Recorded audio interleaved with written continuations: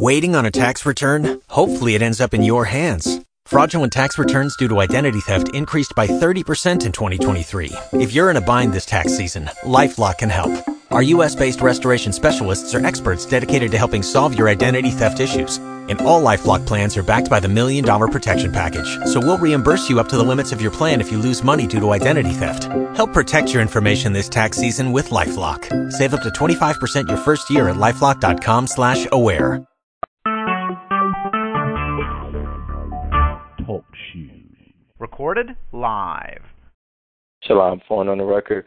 This is Minister Shedrick Ben Israel, Tribe of Judah, and welcome to Fellowship Line. The time now is 7 o'clock p.m. Eastern Standard Time, 6 o'clock p.m. Central.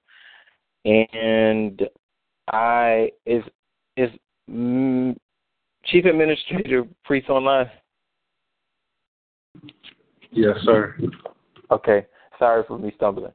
I just had to make sure you were on there. Brother, I yield it to you.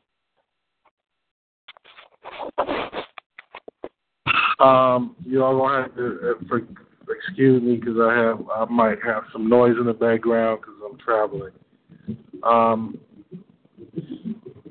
Is EK on the line? Shalom, yes, sir. Okay. Did you make any further progress since we last spoke from last week? Did you do anything else? No, I did not. Okay. Did anybody else do anything to catch up to where I think it was EK and who else was it? Forget who else it was. Anybody? Well, okay. I was telling you yesterday, last week that I did the UCC 11 search. I also did the dispute with one of my creditors, and I had it removed, and my credit score went up 59 points for experience. My credit score is pretty much in like the 700s. One of my credit scores for TransUnion is 741, and then my credit score for Experian is 744, according to Credit Karma. So I'm happy that is happening, that I don't have to look at that anymore. And I yield. So you had one item removed, you said? I had one item removed, and I had 59 points added to my credit score for Experian. It was 685, I apologize, a couple of weeks ago. And then once they removed that item, it went up 59 points. And now it's 740. I think it's 744 right now. Okay, we need to find out who else is on the line. Sister Nisha. Brother Trevon. Brother Andrew.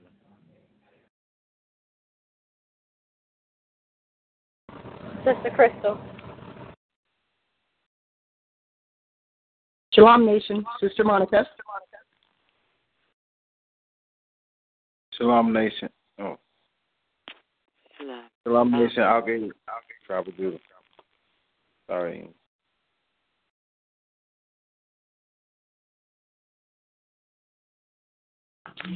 Before we go any further, I want to say let us all be reminded to keep Brother Alex in our prayers and positive energies as he lost his mother. Also, Brother Amya needs our prayers and positive energies, for he lost a close friend of his who passed away really just after we found out about Brother Alex's mother. Anyhow, I mean, we all need prayer all of the time, but, positive energies. But, sometimes these circumstances require a little more added attention. So,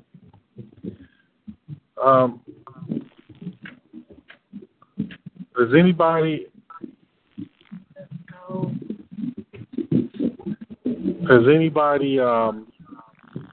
well, I'm going to go over the trust. So we can look at where we're headed. So some of you just have to catch up. Whoever gets to the finish line first, that's what we're moving with. So you got to catch up. I'm going to explain the other stuff as well, but let me go over this. So actually, is Lynn on the line?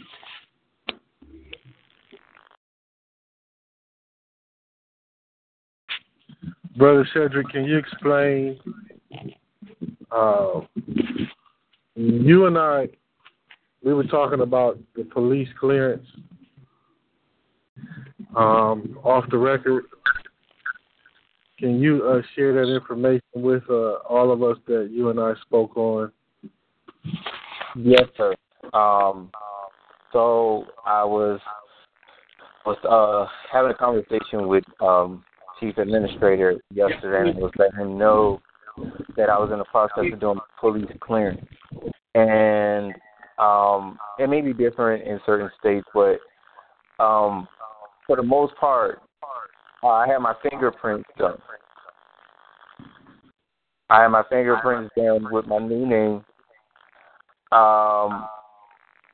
Then I was in the process of deciding on whether or not I was going to do a criminal background check, a criminal history background check from either the or the FBI.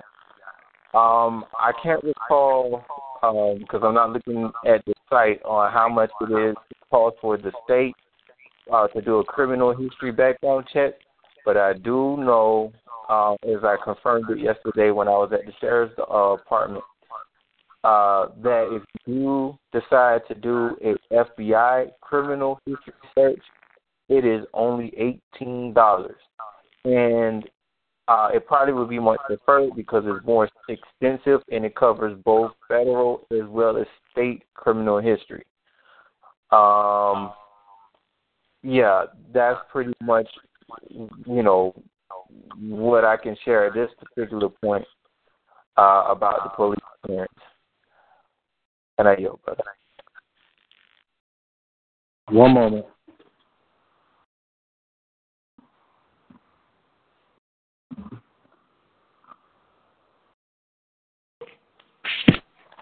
So, Brother Cedric, can you share with us what you've accomplished thus far other than that? Besides that, I was able to do my name change. I did that back in 2014. I pretty much notified all of the proper authorities. I am in the attempt to establish my trust. I have my EIN number. I had my EIN number since 2015. I've been in the process of getting my my terms and conditions together because I realized over time that those things change depending on how you set it up. It isn't necessarily as hard as people think it is. It does require a lot of thought, considering the fact of who you decide to put who you decide to put trust in. And again, like I say, that makes sense over time. As far as that, I was able to get most of my debt down. I've knocked out like maybe 75-80% of all my debt. I have no debt besides my student loans. Other than that, I would say that's where I am.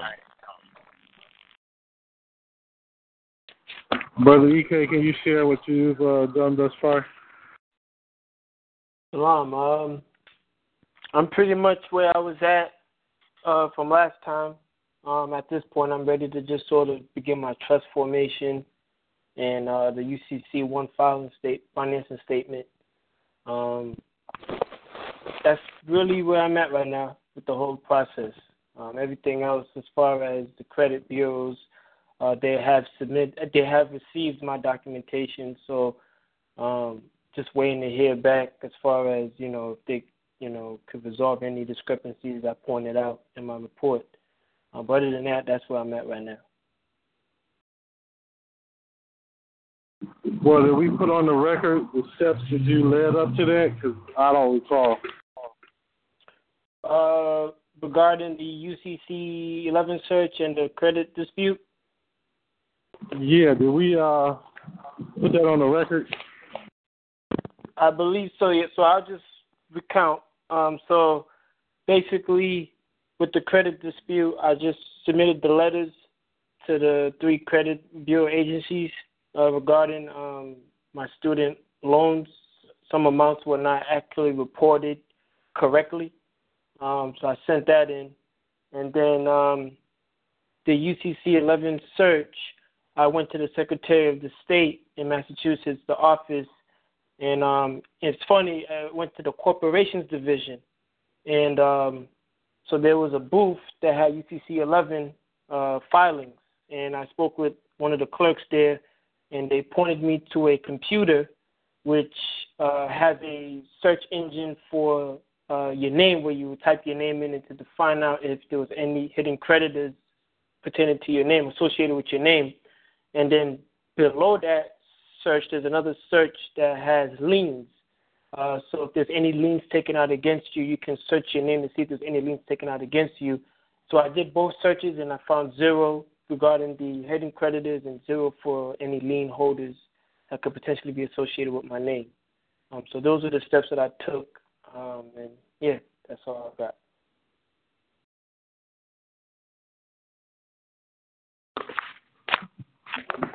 Praise the Lord. Anybody else got anything accomplished that they want to put on the record?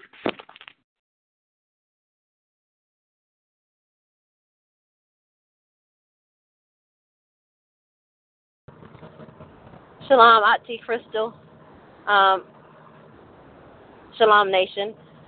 My consort and I, what we've done is for this point, we've pulled our credit report.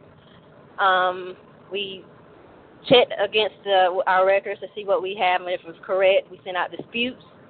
We've done the administrative process, and at this point, we are at the UCC 11 search. And with that, I yield.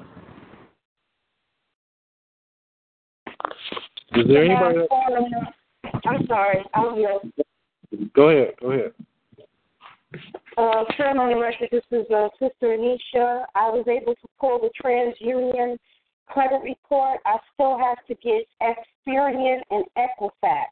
All that I have noted on my report are my student loans, which there is something that recently just came up about Nadia, who used to be Sally Mae, that they are actually being sued for some sort of fraudulency. So I'm looking into that, and I have to do the UCC 11 search. And now that Minister Cedric brought up the actual background check, the federal background check, I want to pull that record as well to see if there's anything on there at all. And with that, I yield. Shalom. This is Minister Cedric. I do want to confirm that when you guys do your federal background checks, they are going to require that you have your fingerprint cards. I don't know if anybody knows that, but they're going to need your fingerprint cards. You don't want to do the fingerprint cards yourself because they have to be done at a specific time. The preferred place to do them is at, your local precinct or police department because they have the digital cards they can do it digitally and put it on the card and give it to you. But I just wanted to make sure that was on the record, and I yield. Can anyone see who's all on the screen? Can anybody see everybody that's signed in?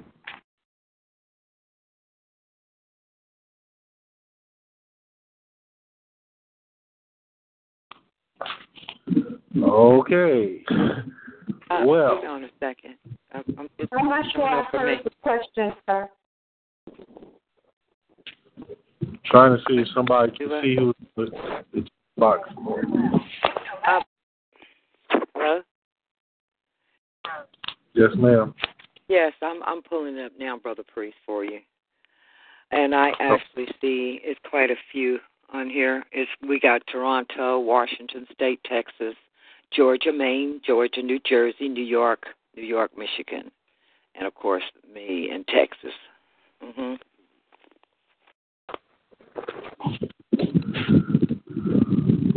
Has anybody done, other than the people that have already spoken, has anybody done anything, other than the people that have already spoken, has anybody done anything? Brother Trevon, I just got my credit reports from all three credit bureaus, but I didn't go any further yet. Okay. Anybody else? Shalom, brother. This is Brother Gavin, Tribe of Benjamin. I did this prior to when you asked it, so I had like a tri-merge credit report pull when I was actually inquiring about getting a loan for the mortgage that I was trying to get for property. And prior to that, there was a job at one time that I needed a criminal fingerprint background check. So I actually got that done also. So I did it a while ago, but it's still pretty current. One was done last year with the fingerprint, and then this year, probably a month ago, I did the tri-merge. Thank you. Anyone else? If anybody else don't have, I actually sent out some administrative process papers on a couple. I just had like 3 on my credit check, so I sent those out to 2 of them. I was successful with the school loan to get them back where they just have it in. They're not taking it where they can threaten to take and garnish me or anything like that. They referred it back to just the regular collections, and of course I'm dealing with the collections. And I do have a judge-appointed letter as well for showing that my record for the state as well as the city, I'm clear. I will do my fingerprint check, but all of that was in the process because I am affiliated and work with the courts. So I do have all that good stuff on the record. And with that, I yield. Is there anybody willing to say that they didn't do anything?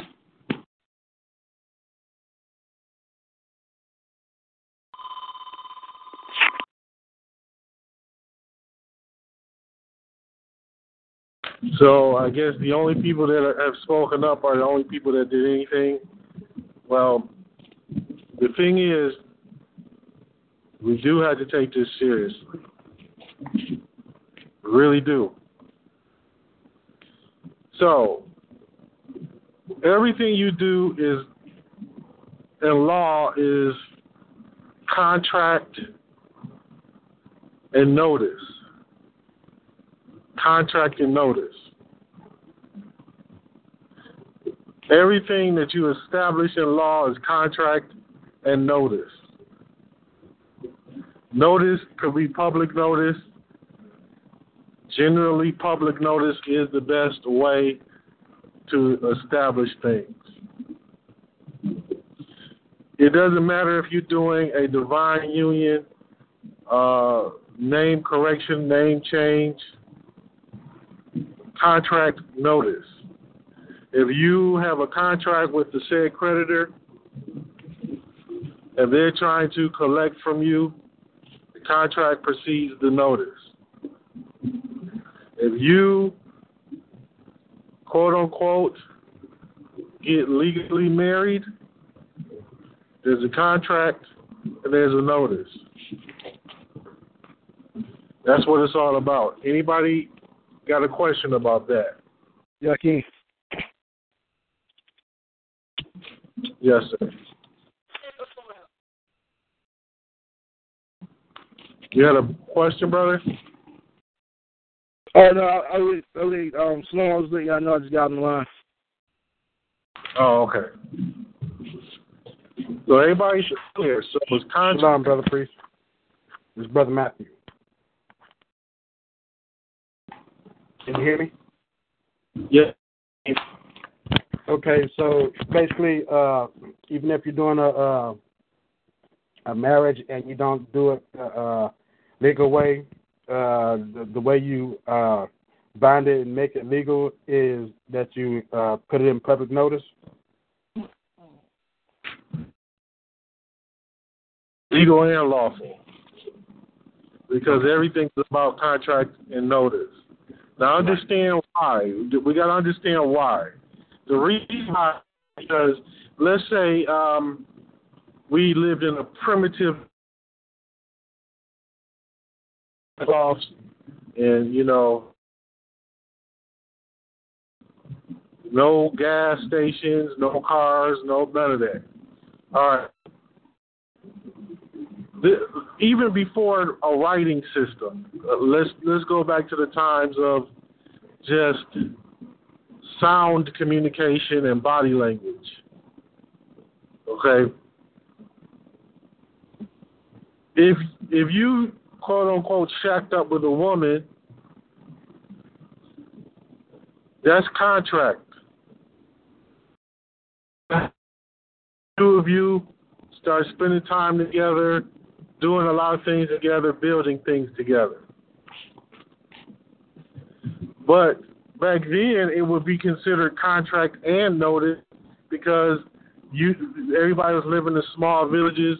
So whenever you just saw these two individuals together, this is where this term "go together" comes from, because it's like, so they've been using that term for a long time. And they're going together, meaning that they match, and they match one another's criteria for mating.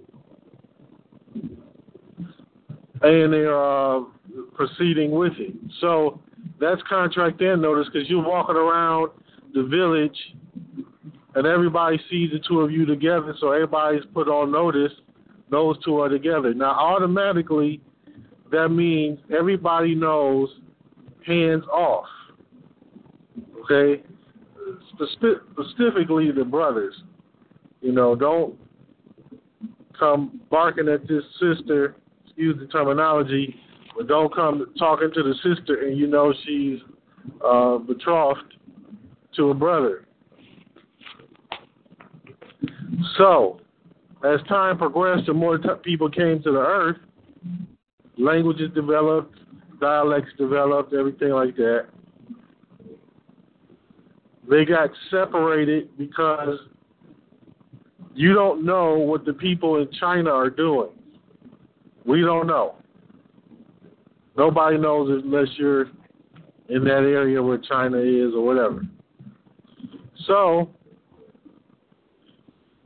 they placed on public record for everyone to know there's a contract in place between these two individuals, and they served notice on public record that these two individuals are quote-unquote married or otherwise. So when you get to the United States and common law, quote-unquote marriage, there's contract, there's notice. The contract might be, how do they say, implied.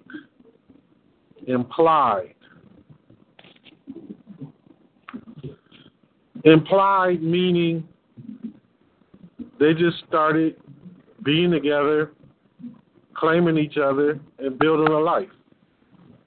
There's nothing on paper. I'm talking about common law right now.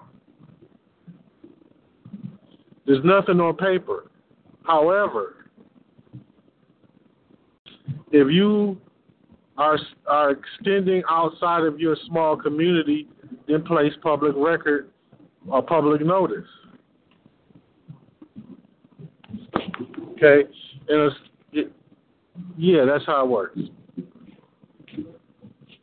Now, when you're doing all other businesses, when you're starting a business, when you're starting a trust, when you're changing your name, when you're changing your status, all of these things are the same. Contract notice. Ema, can you expound upon that, please? Yes, sir, contract notice. Well, it's basically that you have to let them, when you do your contract, I like the fact of meeting of the minds, and, you know, I'm always confronted with contracts, and the most important thing, you have to read your contract, first of all. And if there was not a meeting of the minds, then you present that back to them with a notice, which of what I normally do is I send a notice back letting them know that this contract is not in compliance or I do not agree or whatever, so we can go through the process. So, yes, you do. Everybody, a lot of the brothers and sisters, we talk about it all the time. You have to give a notice, you know, if you're going to go along with that contract or not. If not, you can change it up, do whatever you got to do. But it's a two-way street. And with that, I yell. Okay, so contract notice, they go hand in hand. All right? Now, there's different ways to give public.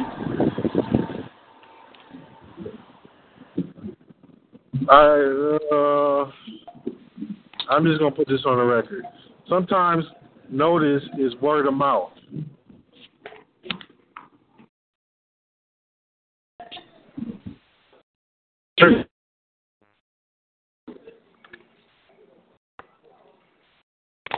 Brother Shepherd. Brother, are you there? Can you hear me? No, I can't. I couldn't even hear you for the last maybe 2 minutes. I thought you almost dropped off. I'm sorry.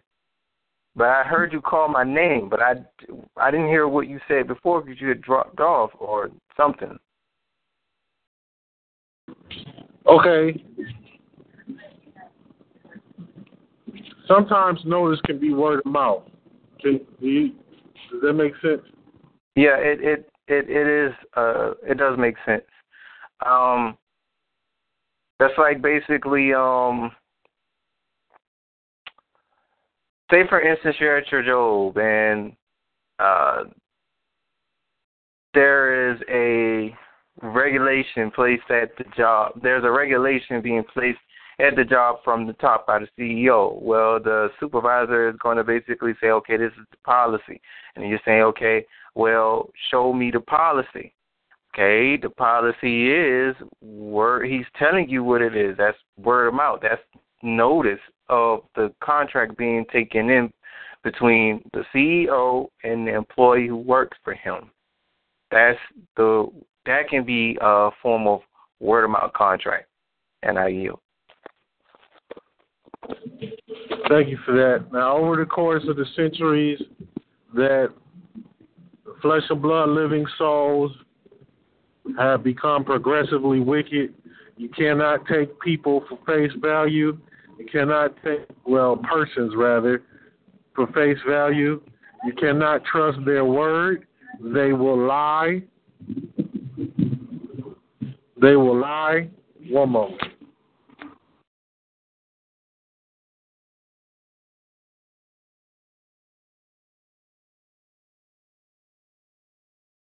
People will lie. Persons will lie, deceive. Somebody could tell you, hey, I'm serving you notice. They'll tell you, I'm serving you verbal notice. Then they'll get into a court of law, and then they'll tell you, no, that never happened. Because they are wicked from the core. So during the time of Moses, what had to happen is it had to be written down as a reminder. So that required time and date stamps, signatures, evidence that these two parties agreed to this contract. Brother Yakin, does that make sense? Yes, sir. That makes sense. Why do you think? Well, explain it in your own words. Well, from what you were saying, from what I understand about it, is it's always best to get everything, every contract, or every notice, basically on paper, because people, you know what I'm saying, like you said, they'll lie, they'll cheat, they'll change their mind, and things like that. So basically, to me, it's basically like covering your own self, so you won't get into no situation that you can't get out of or you got tricked into. And with that, I yield. Thank you, brother. Sister Crystal, what are your thoughts?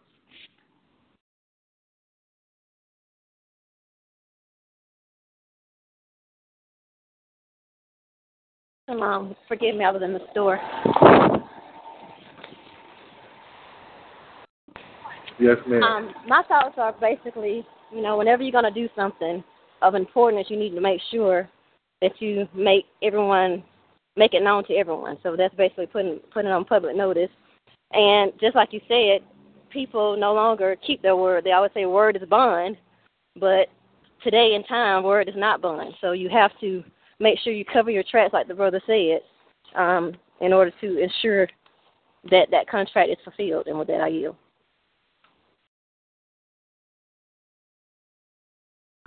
Thank you, sister. So that's the whole point. So that means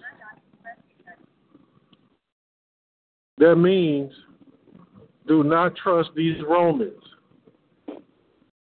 Implied means it's not written down, there's no notice. Or there might be a notice, but there's nothing written down contractually. But do not rely on that. Do not rely on that.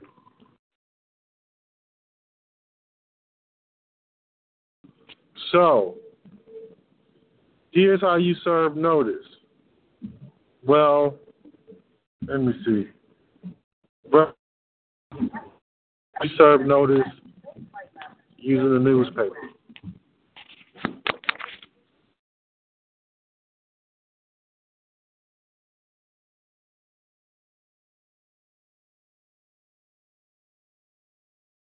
Brother Matthew, are you there?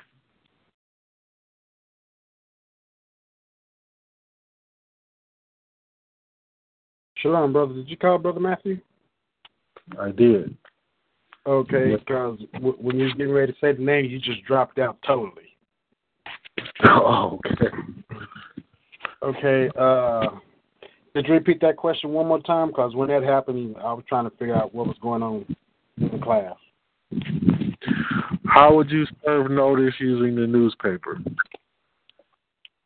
How would I serve notice using the newspaper? Well, what I'd do, I'd find 1 to 3 newspapers, see how much they charge to put the ad in. Some of them charge by how many letters or the word itself. So I'd find 1 to 3 newspaper outlets and basically have them put it in their notification section, public notice section that they have, and basically state the facts of your of why you putting it in the newspaper and what transpired, and then I guess you leave it in there for however long they'll let you do it and renew it. But I believe as long as you have it in there over 30 days and you serve public notice, everything, you should be all right. Yeah, so what is correct. So what you do, you look around for a couple of newspapers. You're going to publish a legal notice. A legal notice. You want to run it for 30 days, a minimum of 30 days. One moment.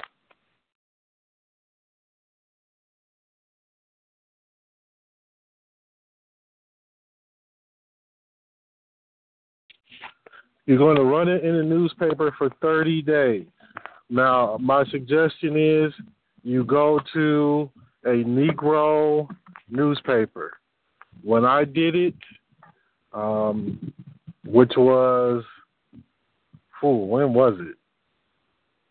Probably 2007. When I did it, I paid a total of $60. I did it in a paper that is no longer around. The paper was called Michigan Citizen. So I ran it for 4 weeks for $60. And what you also want to make sure is that when you run it in the legal notice section, that you can receive an affidavit of publication. And that is one of the most important things that there is. The people that are running these ads in the legal notice section are generally notaries. And they are licensed to notarize your documents. They are licensed to notarize an affidavit of publication. Your affidavit of publication is evidence that you have ran that legal name. It could be your name change of your birth name, strawman name, to a new true name. It could be the name of your trust. Right now we're talking about the trust. You find a couple of local newspapers. I suggest Negro newspapers or Latino newspapers. Any newspapers will be sufficient, but the Negro, any newspapers that are within a 3-mile radius of the address or domicile you presently are at, that circulate within a 3-mile radius. A complete 3-mile, 360-degree circle. Okay, and with your address in the middle as the center of the radius. You run it for 4 weeks, 30 days, and you want to make sure that they will provide an affidavit of publication once it is done. I additionally suggest that you get each newspaper every week. Collect them every week and cut out your legal notice, or even if you don't cut it out, just get the paper. Anybody have a question on that? Shalom. Yes, sir. Phone on the record. I'm going to get quick, sister. Phone on the record, this is Minister Cedric. So what if we live in a place where the African-American or Latino newspapers do not do legal notices, or we live in an area only where the city has prescribed a particular newspaper to do legal notices that aren't African-American or Latino, and I yield. Well, actually, that happened with you, if I remember correctly. Yeah, that's why I put it out there. That was a while ago, but I still remember it because I remember talking to you on the phone about it. But you just go to any newspaper with a legal notice section will suffice. But of course, we want to partake with our own people. Plus, usually our own people have far less rates. The rates are far cheaper. Right. I went to two papers. Wait a minute. Let me back up. I'm glad you said that because I just had a memory, and I hadn't remembered this for a while. I gotta get this on the record. When I went to do this back in 2006,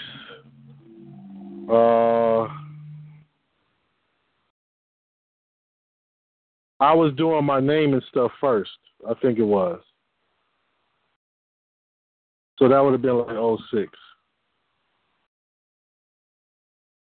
Then I did the trust, I think, in 2007. But anyway, here's what happened. I went to the Negro newspaper,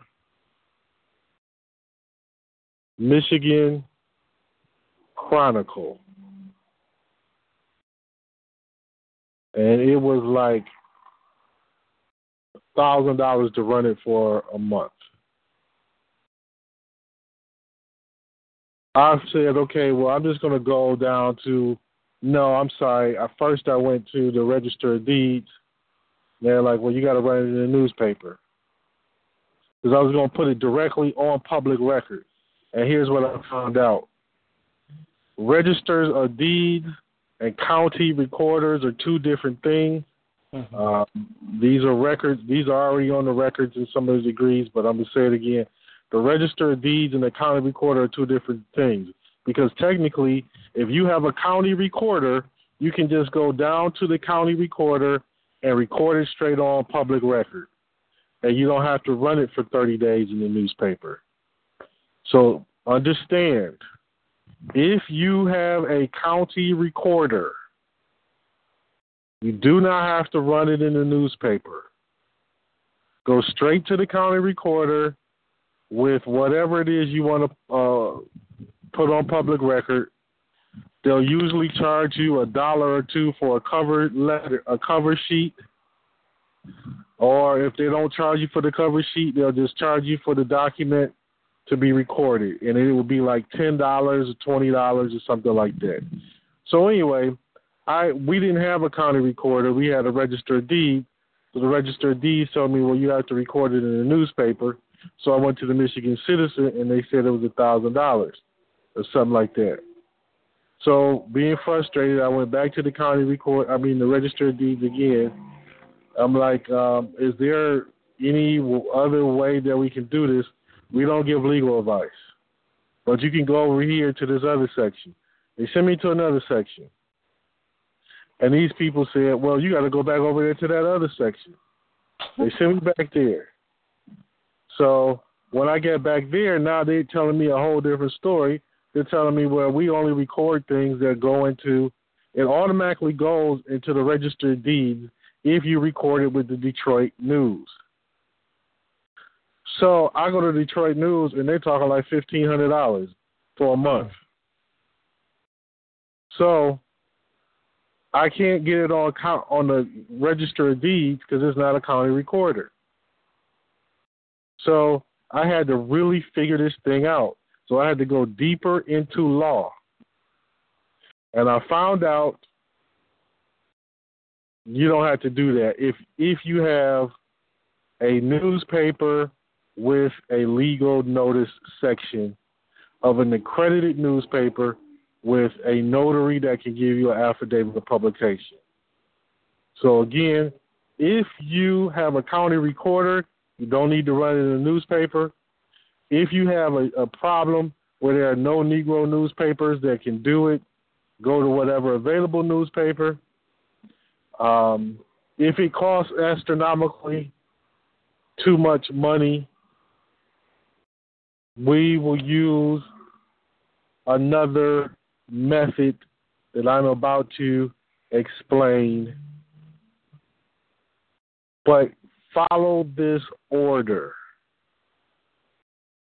Check for your county recorder first. If you do not have a county recorder, check for the newspapers. If the newspapers are too much money, this is how you're going to do it.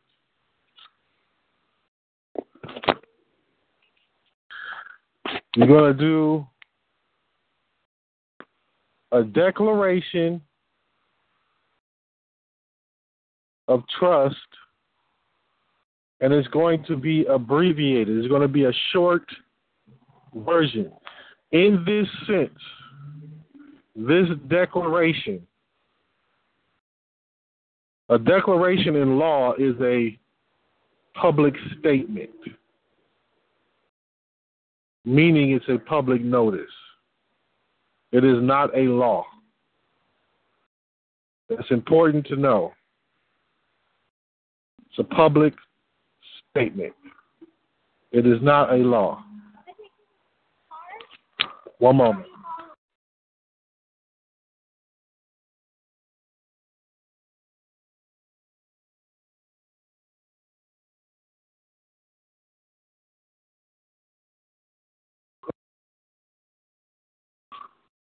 So, everybody understand, a declaration is a notice. Okay? So, declaration of trust, you're going to file that with a UCC1 financing statement. Then you can include your UCC11 search at the same time if you want. But it's going to be an attachment that's going to go with your UCC1 financing statement. Anybody got any questions on this? I do. It's Sister Aliana, yeah. The UCC1 financial statement is attached to, when does that get filed again? Hello? UCC1. Hello? I think he might have dropped off. I don't know. I dropped off. Yeah, he might have fell off. Oh, yeah. Okay. Hold on, you'll be back on, sis. Okay. I'll stick around. I'll be here.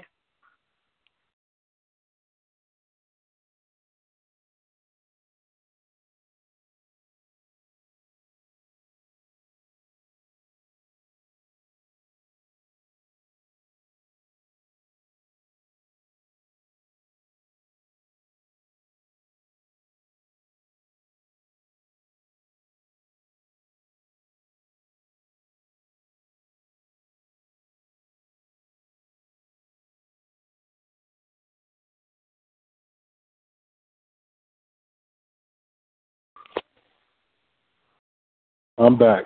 Can anybody hear me? Yes. Yes. Yes, sir.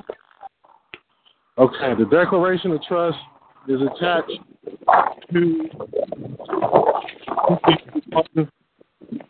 financial statements. Sister Adiana? I'm here. It broke up a little bit. You said the declaration of trust is attached to, is it the UCC1 financial statement? Yes. Okay. Okay. So you're going to include other things with this, so that's not going to be the only thing. Okay. But that's going to go with it. Now, you have to be very careful when you do this, so I'm going to talk about this UCC1 financial statement. Now, obviously, you could just go straight to the UCC1 office and bypass the newspaper and bypass the county recorder, but the problem is, in that situation, you want to record what you're doing in the county that you live in. If you cannot, excuse me, I'm outside for a brief moment. If you cannot record it in the county, then you go to the state capital city, which in essence will be it will trickle down to the county. One moment.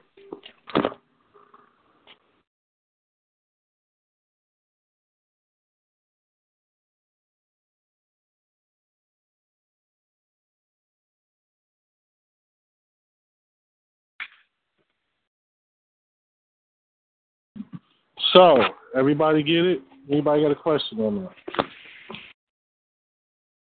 Shalom. So what you're saying, and this is Minister Cedric, what you're saying is that if you can't record it in the county court, so to speak, then you go to the state capitol. So, for instance, if I'm in Georgia and I can't record it in my county court, I can record it in Atlanta because that is the capital of Georgia. Is that what you're saying, brother? The Atlanta UCC office. Now, you could record it at any Atlanta.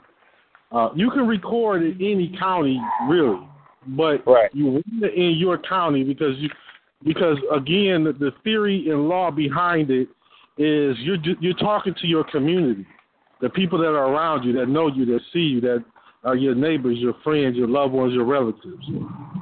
So think about that when you're doing this. So that's why I'm putting it in that order of how we need to think about it, because you're literally telling the relatives, word of mouth, hey, I'm about to do this trust, and I'm going to be working through this trust. Okay? Anybody confused about that? Anybody confused?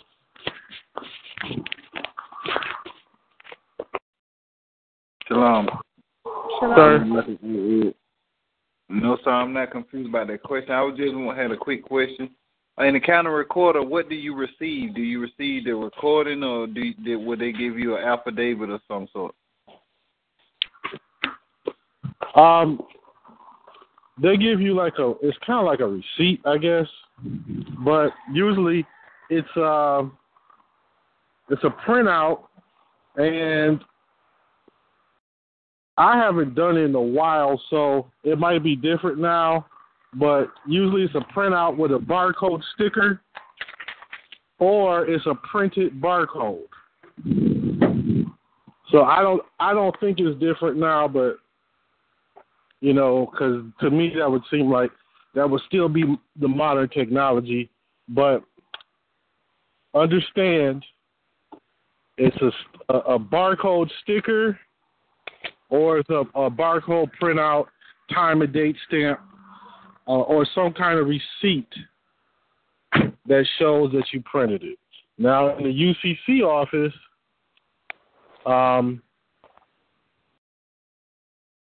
they are going to give you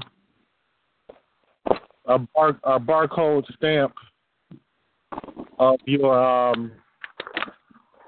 recording. So that's how that will work, brother. Shalom, this is Sister Nisha. I just want to make sure that I'm clear on what we are talking about. This is just in reference to actual setting up your marriage trust or any trust.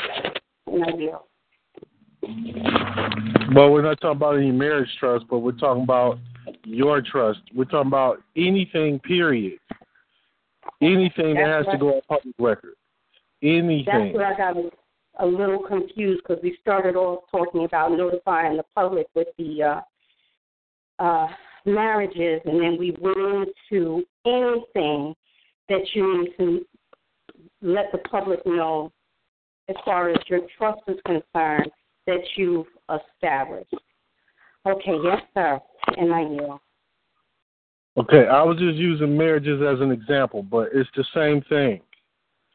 So what we're talking about is the trust that you're going to be doing business through, which is going to be a simple trust.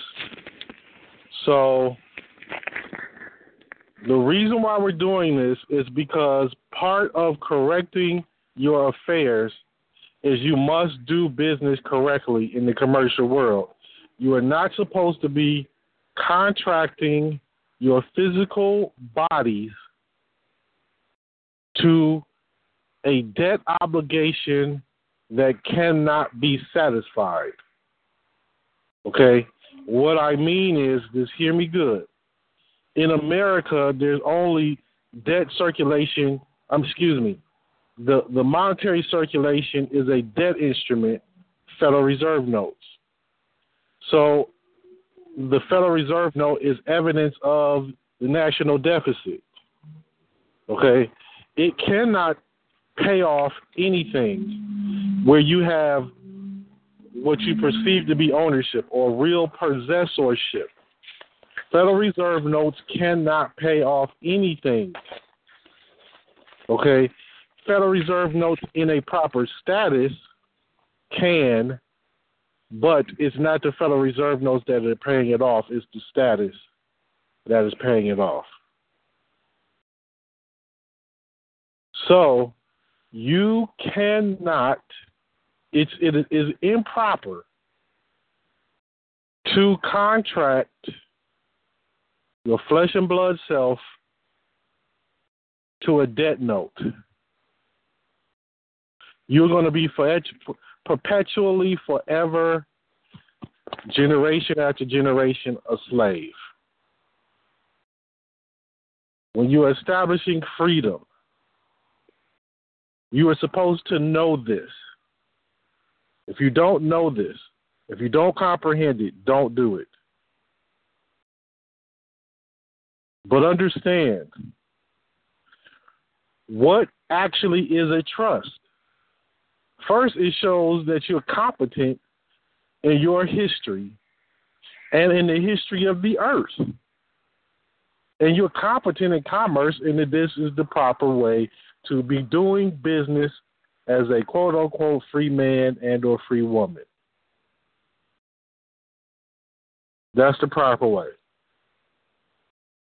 Now, in this debt system, let me make that clear. In this debt system, or in any debt system, if you're using gold and silver, it is proper to contract your flesh and blood self. That's lawful and that's spiritually correct.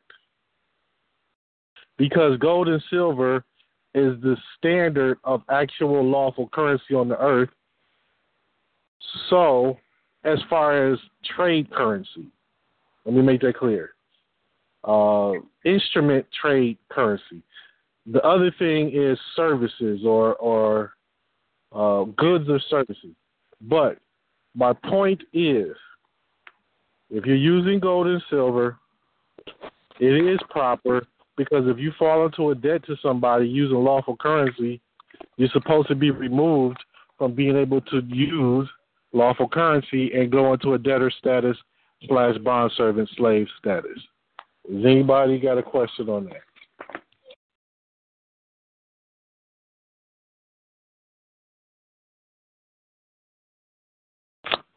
All righty. So listen. Let me go back to this again. We're establishing a trust you're going to do all your business through with the public. What I mean is, you're not going to have your name on a phone bill. It'll be your trust name. You're not going to have your name on gas, lights. It'll be a trust name.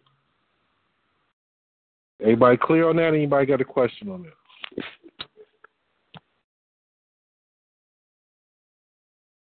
No, sir. That's brilliant. I yield. Praise the Lord. So, hello, sir. I do have a question. I noticed that here in where I'm located, we can't necessarily mail our UCC filings to the courthouse. They stated that they will send them back without actually being filed. What do you do if you can't necessarily mail them, or if you can't necessarily go down there to the courthouse? And that's just a general question. That's not necessarily happened to me. I'm just asking. You're asking about the UCC office or the county recorder? The UCC office for us filing the statement. I mean, filing the UCC 1. Sorry. You could do it online.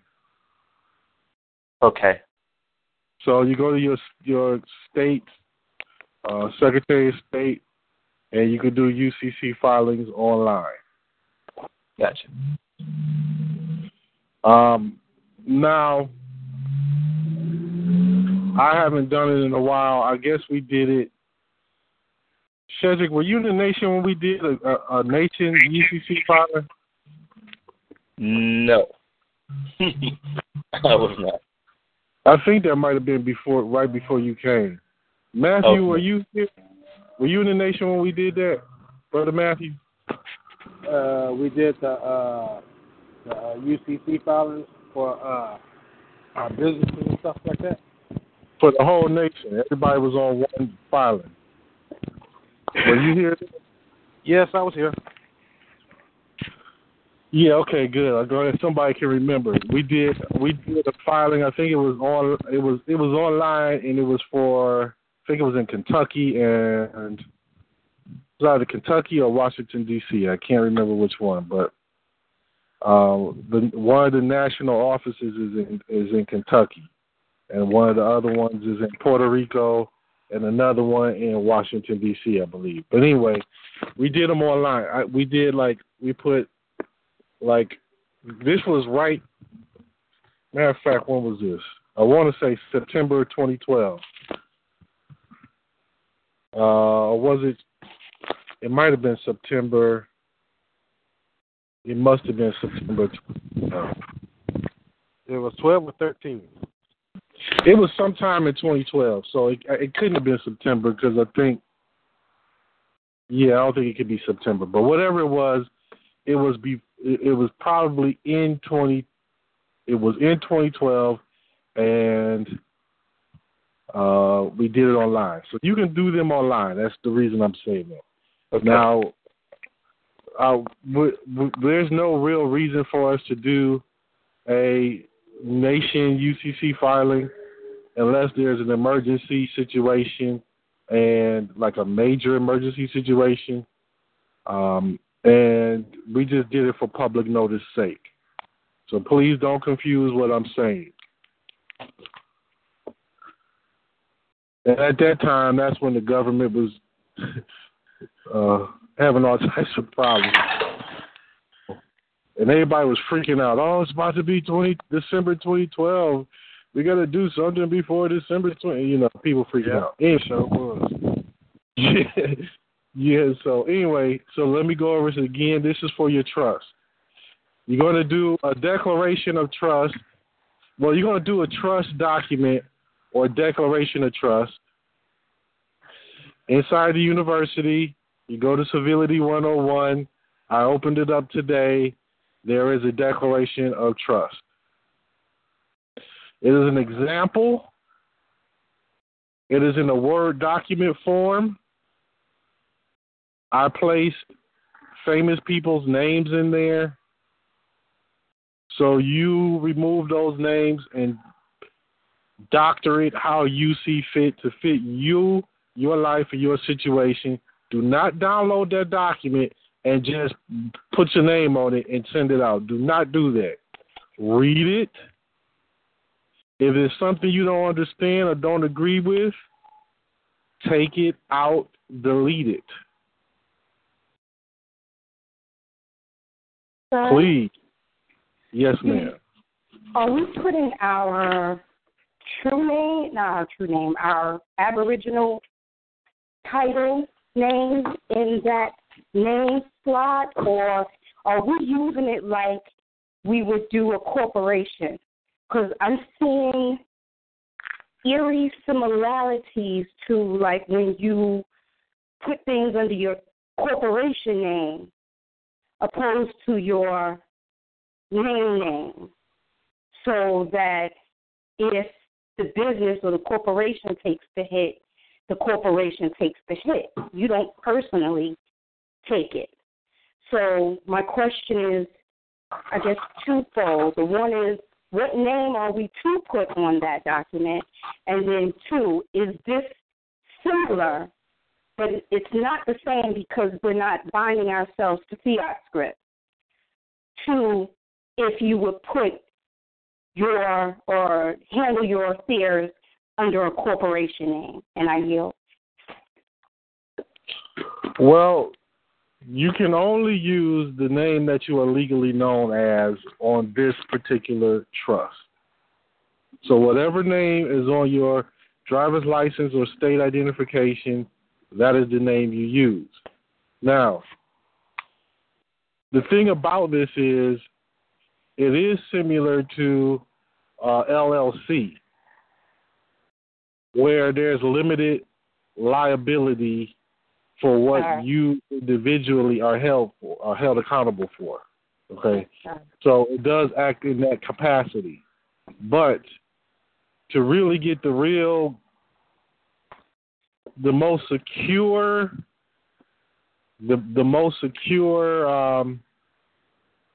standing within your own trust, there are some other things you have to do, but this is a simple trust.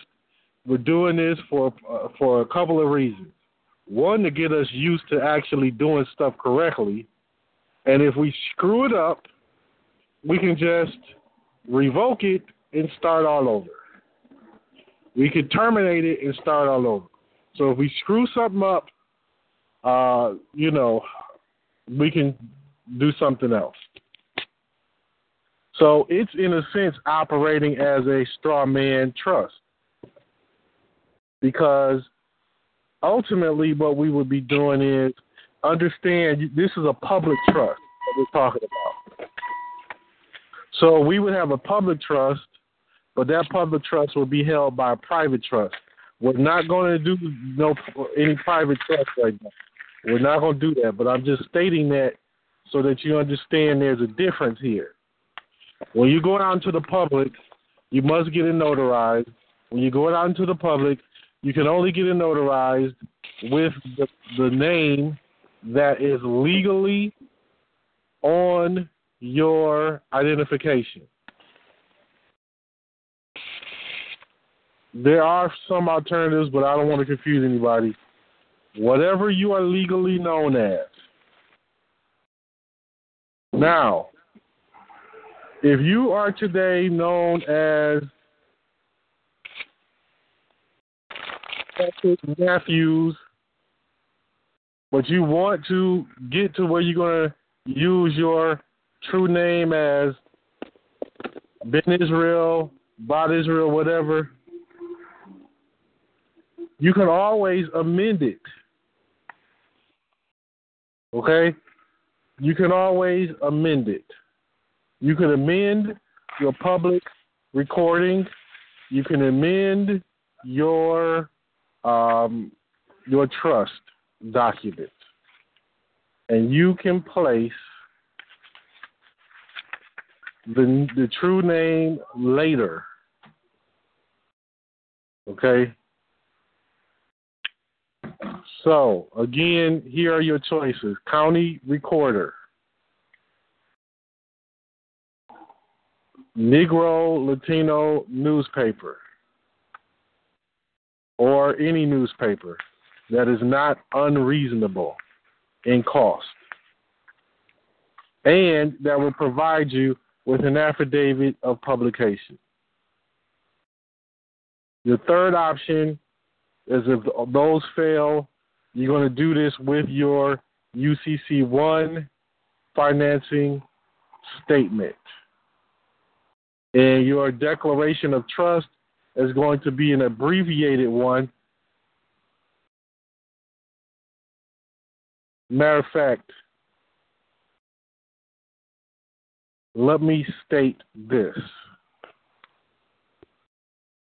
When you do your declaration of trust, give it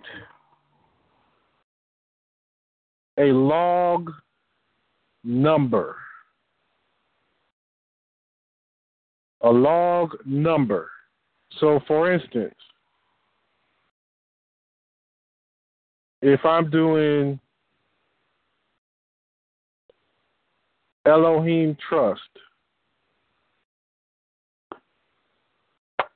that being my said last name. If I'm doing Elohim Trust, that trust, I'm going to give a document number, or a log number. So I might say that log number will be 14427. You want on your abbreviated declaration, you want to denote on the UCC form, which we'll explain how to fill that out in a moment. You want on that form, well, let me explain this. On the UCC form, on the UCC1 financing statement form, there is a collateral box on the front of the document. You're going to put in that box C attachments. So if your declaration of trust, your abbreviated declaration of trust is Exhibit A, you're going to put Exhibit A, declaration of trust, and then you're going to put your log number next to it. The log number for your own personal filing system. Upon a challenge, somebody comes to you, they want to challenge you, you pull out your full document, your full declaration of trust, your full trust, you pull it out, you match up the index numbers. This is document 14427. Bam. Here it is. Anybody confused about that?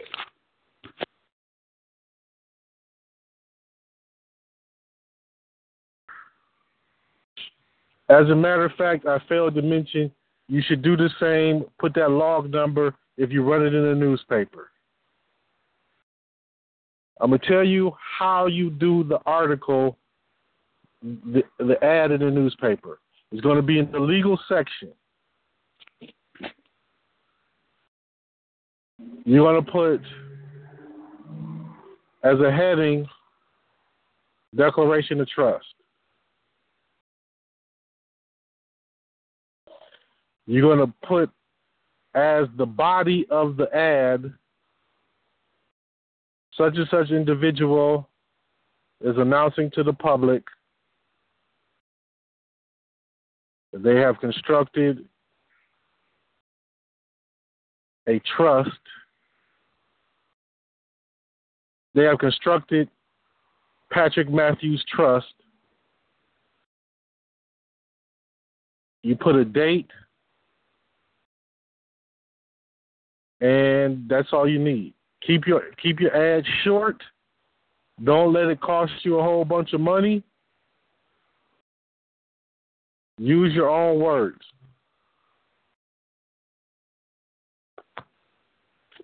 Anybody got a question on that?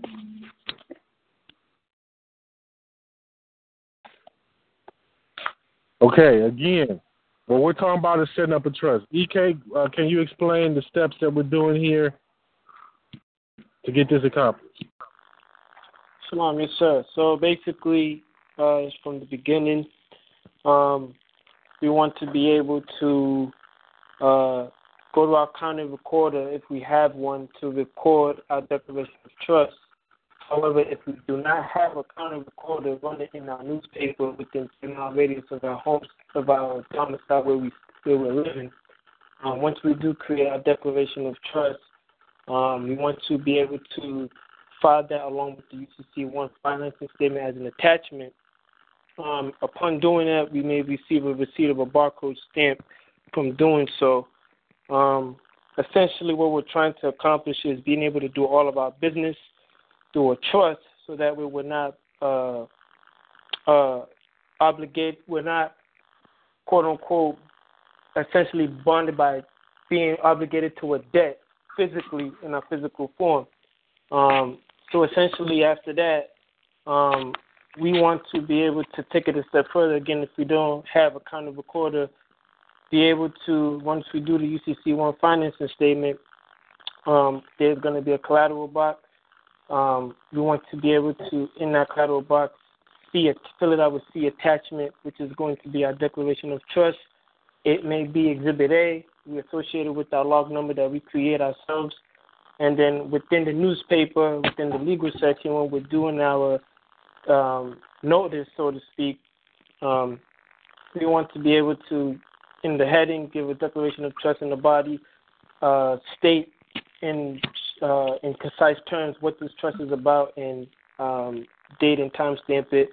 And also, once we are trying to figure out the newspaper we're using, they have to also make sure that they can provide us with an affidavit of publication to ensure that we do have evidence that we have filed our trust in the public, so that way for any legal matters, there is a paper trail that's associated with what we're doing in the public. Praise the Lord, brother. That was great. That was great. Excuse the police sounds in the background. All right, so let me go over it again so that this is in everybody's mind. You're going to go online into the university under Civility 101. There's a declaration of trust. You're going to download that. It's in Word document form. You're going to edit it as needed. Do not. Matter of fact, this is what we're going to do. We're going to review them before we send them out, have everybody send this stuff out. Because if you take that document and just put your names on it, you're going to get yourself jammed up. Because what's going to happen is people that try to challenge you, they're going to go and read it. And they're going to say, then they're going to look at anything else you've done. And they're going to immediately know if you actually authentically did this document yourself. So change some of the wording. I'm not saying you got to do a complete overhaul, but change some of the wording. Make it authentically yours. And if some you don't agree with, take it out. If some you don't understand, look it up in the law dictionary. But do not just go in there, pull that thing down, throw your name on it, and think you're done. Don't do that. All right. So you're going to download that document. You're going to alter it, change it up, make it your own. After you do that, you got to get it notarized. Don't get it notarized first. Don't get it notarized first. Just get it accomplished. We still have to go over today whether or not you got your distribution company name. So I'm going to go down the line. So I didn't forget, because that was our homework. But I'm about to lead into that in a moment so you can see how this works. With your declaration of trust, you're going to attach a Schedule A. So, wait, let me back up.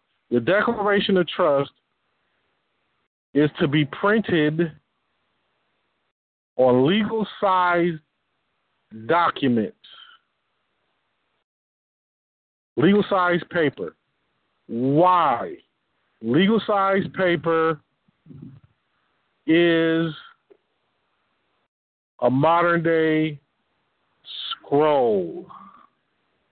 So you remember when they would roll up the scrolls and they mail them? Okay, when you pull the scroll out, that's legal size. Mm-hmm. That was the law. If it was not that size, it was not lawful. Today is called legal size paper. So you're going to print it out on legal size paper. You're going to do a separate document called a Schedule A.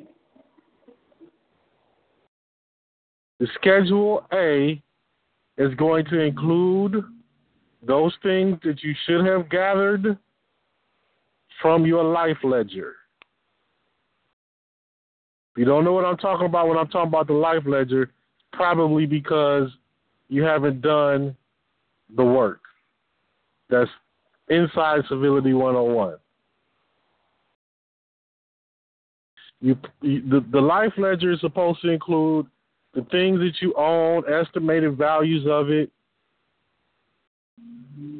clothes, cars, shoes, computers, whatever.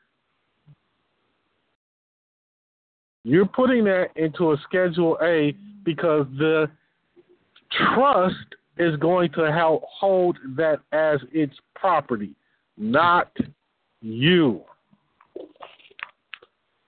Anybody got a question on that?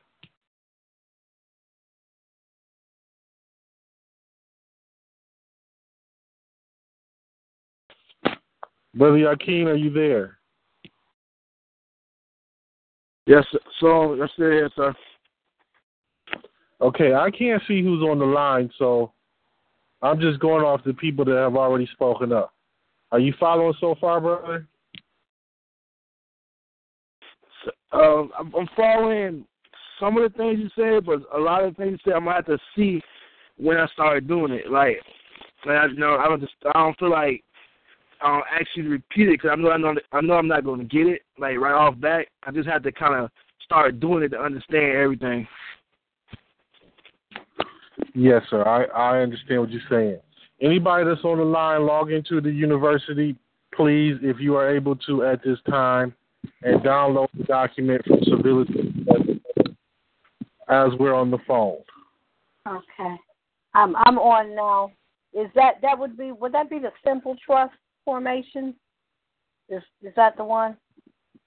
No, I'm sorry, I see a declaration of trust. Never mind. I see it. Okay. Okay. You have quite a few people on here from. You got okay. Okay. I unfortunately had some emergency situations that I could not be at the home office. But anyhow, so that we all understand, you're going to download the document, you're going to touch it up, we'll overlook it, you got to authenticate it to some degree, we'll approve it, and then you'll be ready to go take it to a notary. The next thing you're doing is you want to do public notice. Remember, everything is contract and notice. Contract and notice. And the contract precedes the notice. You're serving notice to what you've already contracted to. When you do a mortgage, what do they have you do? They have you do the contract, then they tell you got such and such amount of days to go down to the register of deeds and record it in the county. That is contract followed by notice. When you give birth to a child, they give the birth time. They create a birth record. That is contract. Then it is placed on public record. That is notice. Contract, notice. You get a credit card. That is contract. They report you to the credit reporting agency. That is notice. Anybody got a question on that?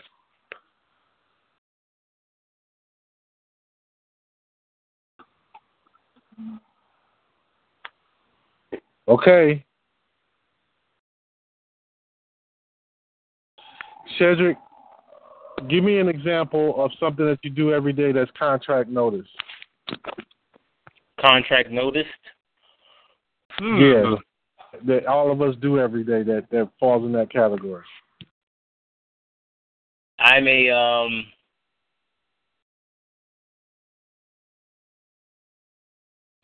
say I'm going to the store to get something from the store. No, someone may ask me to go to the store for them. I may agree to purchase it or whatever. And then I'll get it. And then I'll come back and I'll say, here is what I bought you. I bought you such and such. The notice will basically, the contract will be me agreeing to purchase whatever it is that you wanted me to purchase for you. And then the notice would be, I guess you could say kind of two things. Me saying I bought it and me showing you what it is that I bought and giving it to you. Me fulfilling what it is, the contract pretty much. And I yield. Thank you.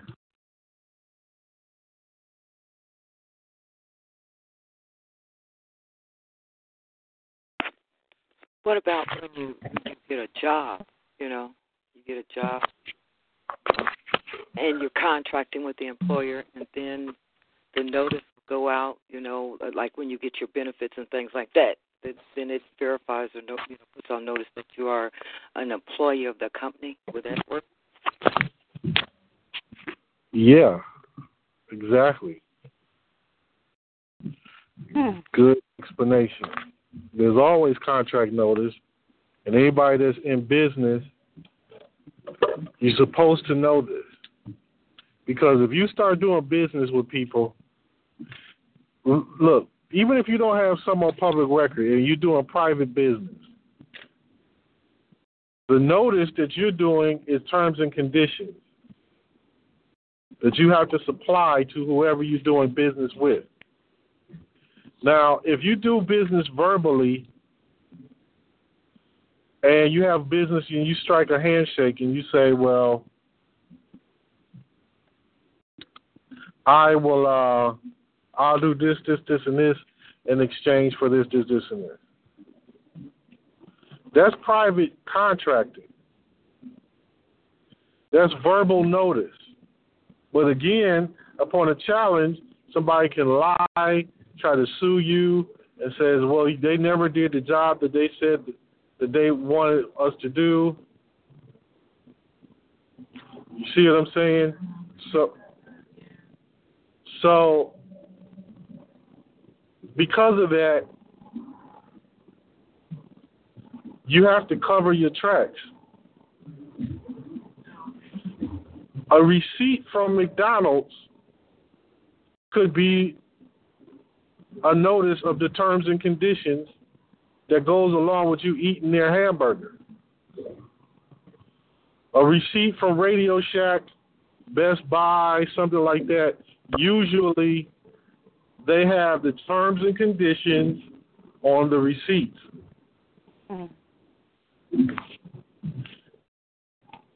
Best Buy, all of these people know this. So if you try to come back and sue them, or you come back with a complaint, well, our policies are such and such, and we can't do that. Didn't you read our policies? And I got a question, Brother Priest.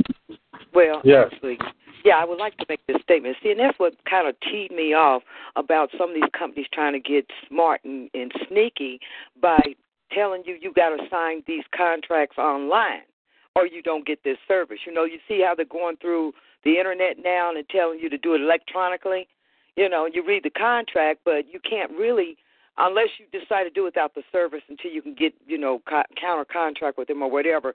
That's what they're doing now. They're forcing the people to, take these contracts through this mechanism. Can I interject quickly, Sister Adriana? Yes. I think signing electronically really has its benefits as well, and sometimes maybe disadvantages. But one of the benefits is, because I remember saying to myself after going into some ridiculous contracts and then on hindsight saying, if I had had sense enough to read it and working in a legal field, as long as I had, I should have, I wouldn't have gone into that contract. And I remember saying, the next contract I enter into doing any business with these people, I'm going to read every single thing. And the thing about electronic is when you're sitting in the comfort of your home doing it, you have all the time in the world. You can go back. You can go do what you need to do, go back, read some, go back, read some more, or print it out and read it before you actually sign it. When you're in a place and they have these lengthy contracts, most people aren't going to sit there for hours with a magnifying glass. And by the way, I bought myself a magnifying glass too. Went right to the dollar store and got one, because a lot of times they have stuff, a lot of the stuff is fine print for a reason, because they know most people aren't going to sit there and read it. And they're not going to even think about, well, I'm going to get a magnifying glass, and, it's too little, I'm not going to bother with it. And they'll sign it and don't read it. And then they'll ask you, well, didn't you read the contract? And they know most people don't read it, And with that, I yield. I want to just say one thing about that. I agree with you. I did that, and you should do that. And I'm saying that most people are not cognizant and understand that you cannot counter contract. You can't counter these people. You either take what they're saying or you don't get the service. But what I did, I decided to do without the service, did what you said. I read it thoroughly. I took and ran it off. I counter-contract whatever on it. I put it in the mail and send it to the CEO. So that way, I have the opportunity from my stance to be able to say, hey, I don't like this. I don't want to do this. I don't want to do that. And it did work for me. I was able to, get the response and get my services the way I want. But most people not cognizant of it, they're just going to go electronically, like you said, look it over, go back and forth, read it, and put their name to it without understanding the process Brother Priest is saying. And with that, I yield. Very good point. Anybody got any questions?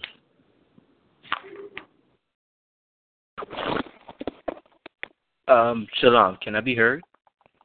This is yes,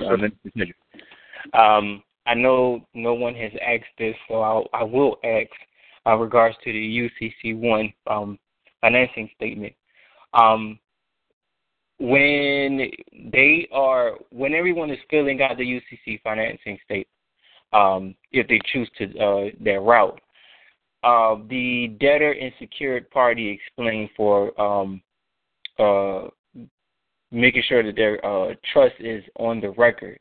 Could you explain to everyone how they would rationalize that out or reason with it, so to speak, so that they don't be confused? I yield.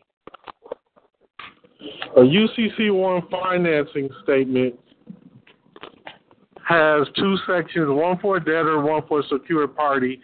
A secured party can be a creditor, but what a secured party actually is a holder of a contract. They have a security agreement, which is also known as a contract, with another party. So, if you have a debtor section and a secured party section, that means this has nothing to do with how you're going to file it. Well, it kind of does. Well, I want to get us in this thinking. If you have a trust and property, you're not going to be the debtor. You have a security agreement with your own property. So you're going to be the secured party. Again, a secured party is one who has a security agreement with another entity. So you're not going to put your name on the line of a debtor. You will leave that blank. or at least when I last did it. I don't know if they might have changed it so I have to look at it again. But what you're doing with a financing statement, this is very critical in our thinking. If you have any property that is in question, that is not claimed commercially on the record, and you owe somebody a debt, they can take it from you without a challenge. Shalom, sir. I have a question. Yes. As I look at the Schedule A ledger with my business included compared to my debt,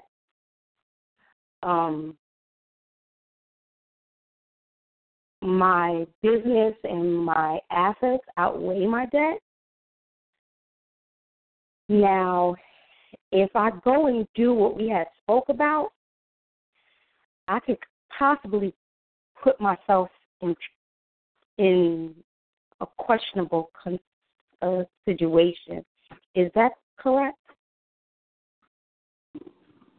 Wait a minute. I'm not quite understanding. If your business, wait a minute. How is the business related to this again? I'm saying the Schedule A. Remember the actual assets and debts that we do?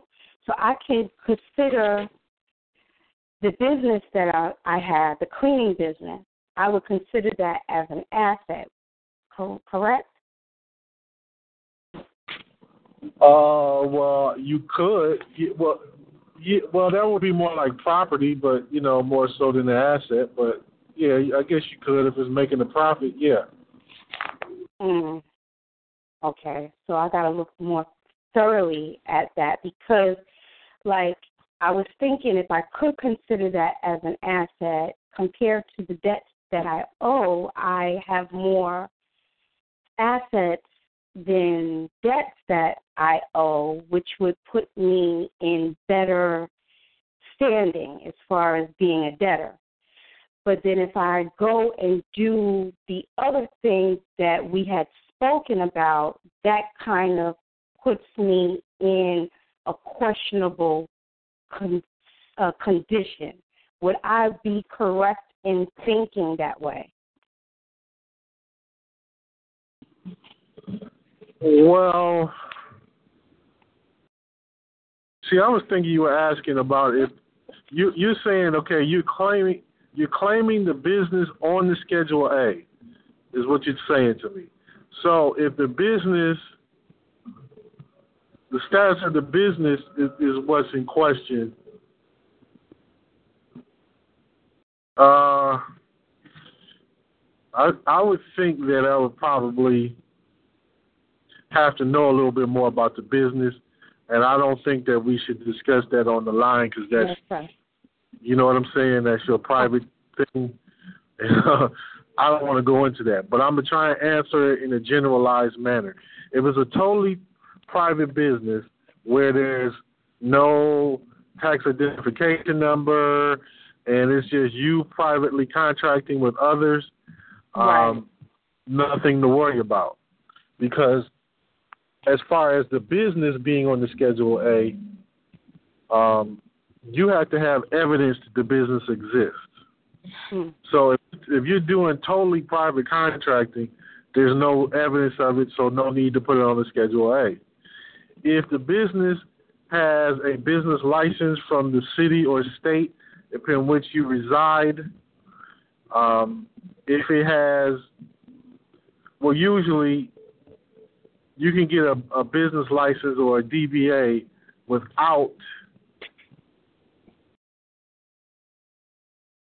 let's say everything's set up traditionally how it normally is for most people that go set up their business. Okay, well, then you got an issue coming out on the Schedule A because that means that the beast has his hands in it. Then you got to deal with debts and assets of that business. So I would think I would leave that off because,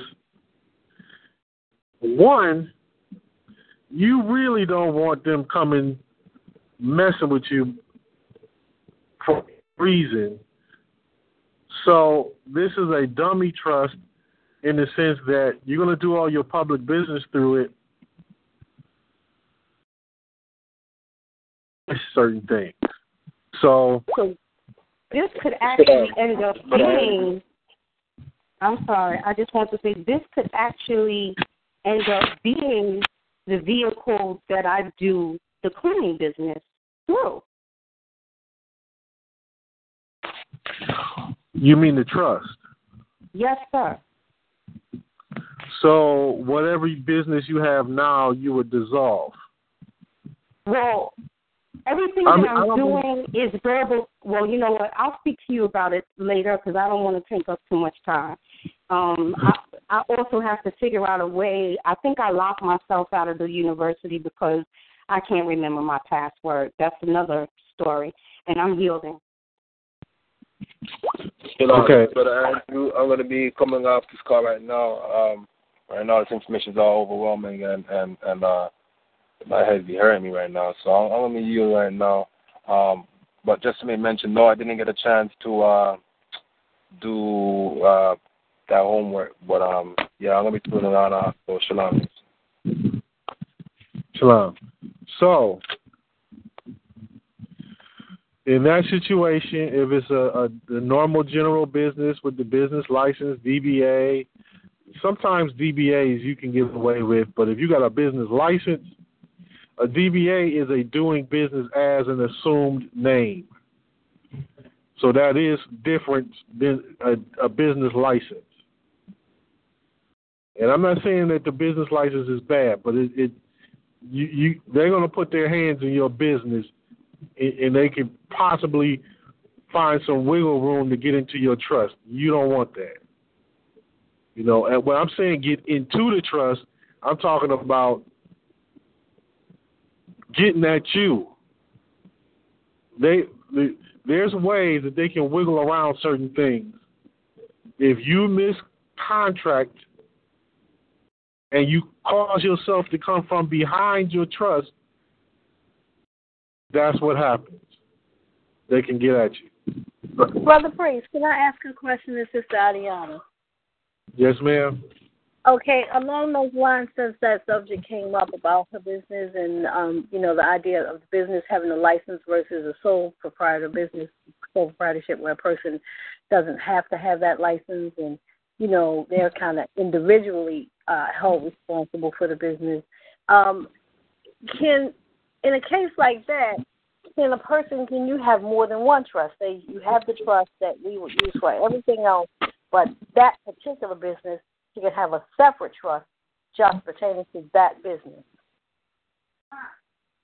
You can, but I do not advise to do that until you get real seasoned in dealing with trust. Oh, okay, I got you. You can have as many trusts as you want. You can have as many as you want, but I don't advise doing that because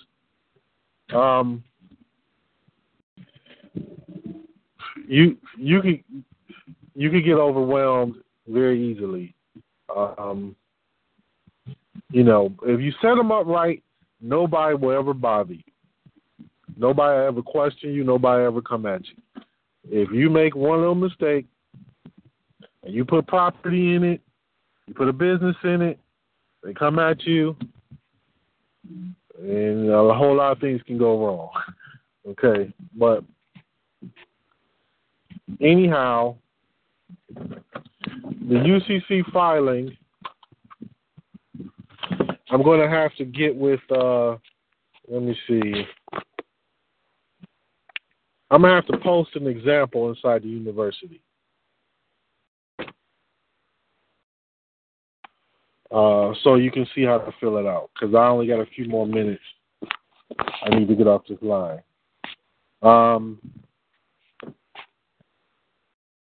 So everybody knows that's what we're doing right here. Remember, what we're doing is we're taking the property, we're putting it into the trust, and we're changing all of our public affairs. We're going to do business through that trust. So the various telephones and everything that you're doing, you're going to do through your trust. If you got a mortgage, you can switch it over to a trust. If you pay rent at a house, that's kind of a difficult thing to do. Some people let you do it, some people won't. But you can do utilities and stuff in the name of a trust.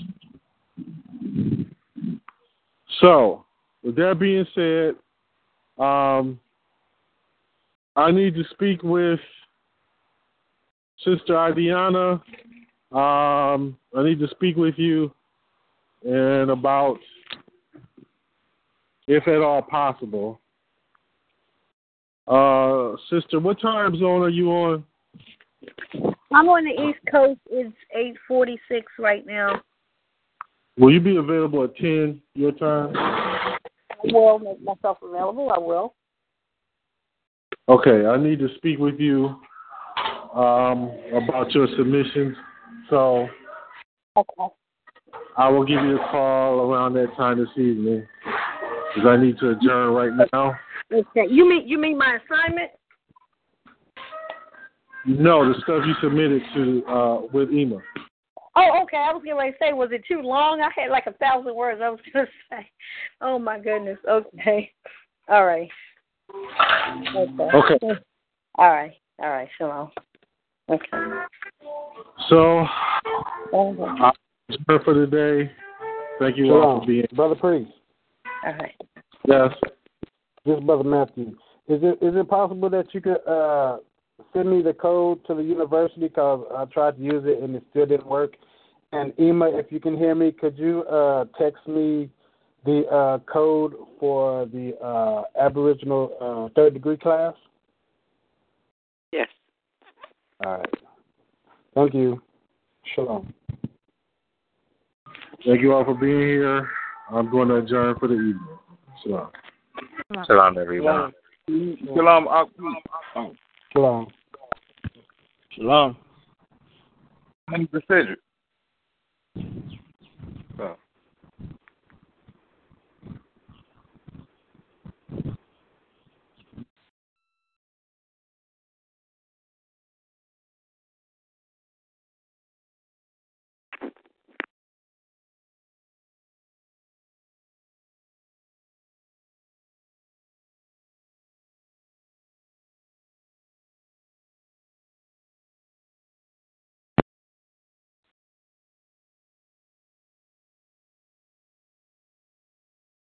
Shalom, anyone here present?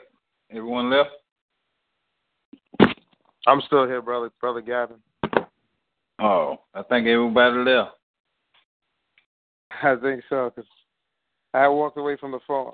I heard when he was leaving, but I thought it was still going to be Cedric was going to, Brother Cedric. I thought he was going to conduct the rest of the fellowship, but I guess he also hung up. I think they all adjourned it, I guess. All right, brother. Well, we'll all right, brother. speak later. All right. Yes, sir. You still? Hey, let me ask you. You guys still go to that Saturday class? Yes, sir. Is it at 8 or 9? At 9. At 9. I see. Okay. All right, I'll be there definitely tomorrow, Saturday night. All right, thank you. All right. Ta-da. I love it. All right, man. Take care. Bye.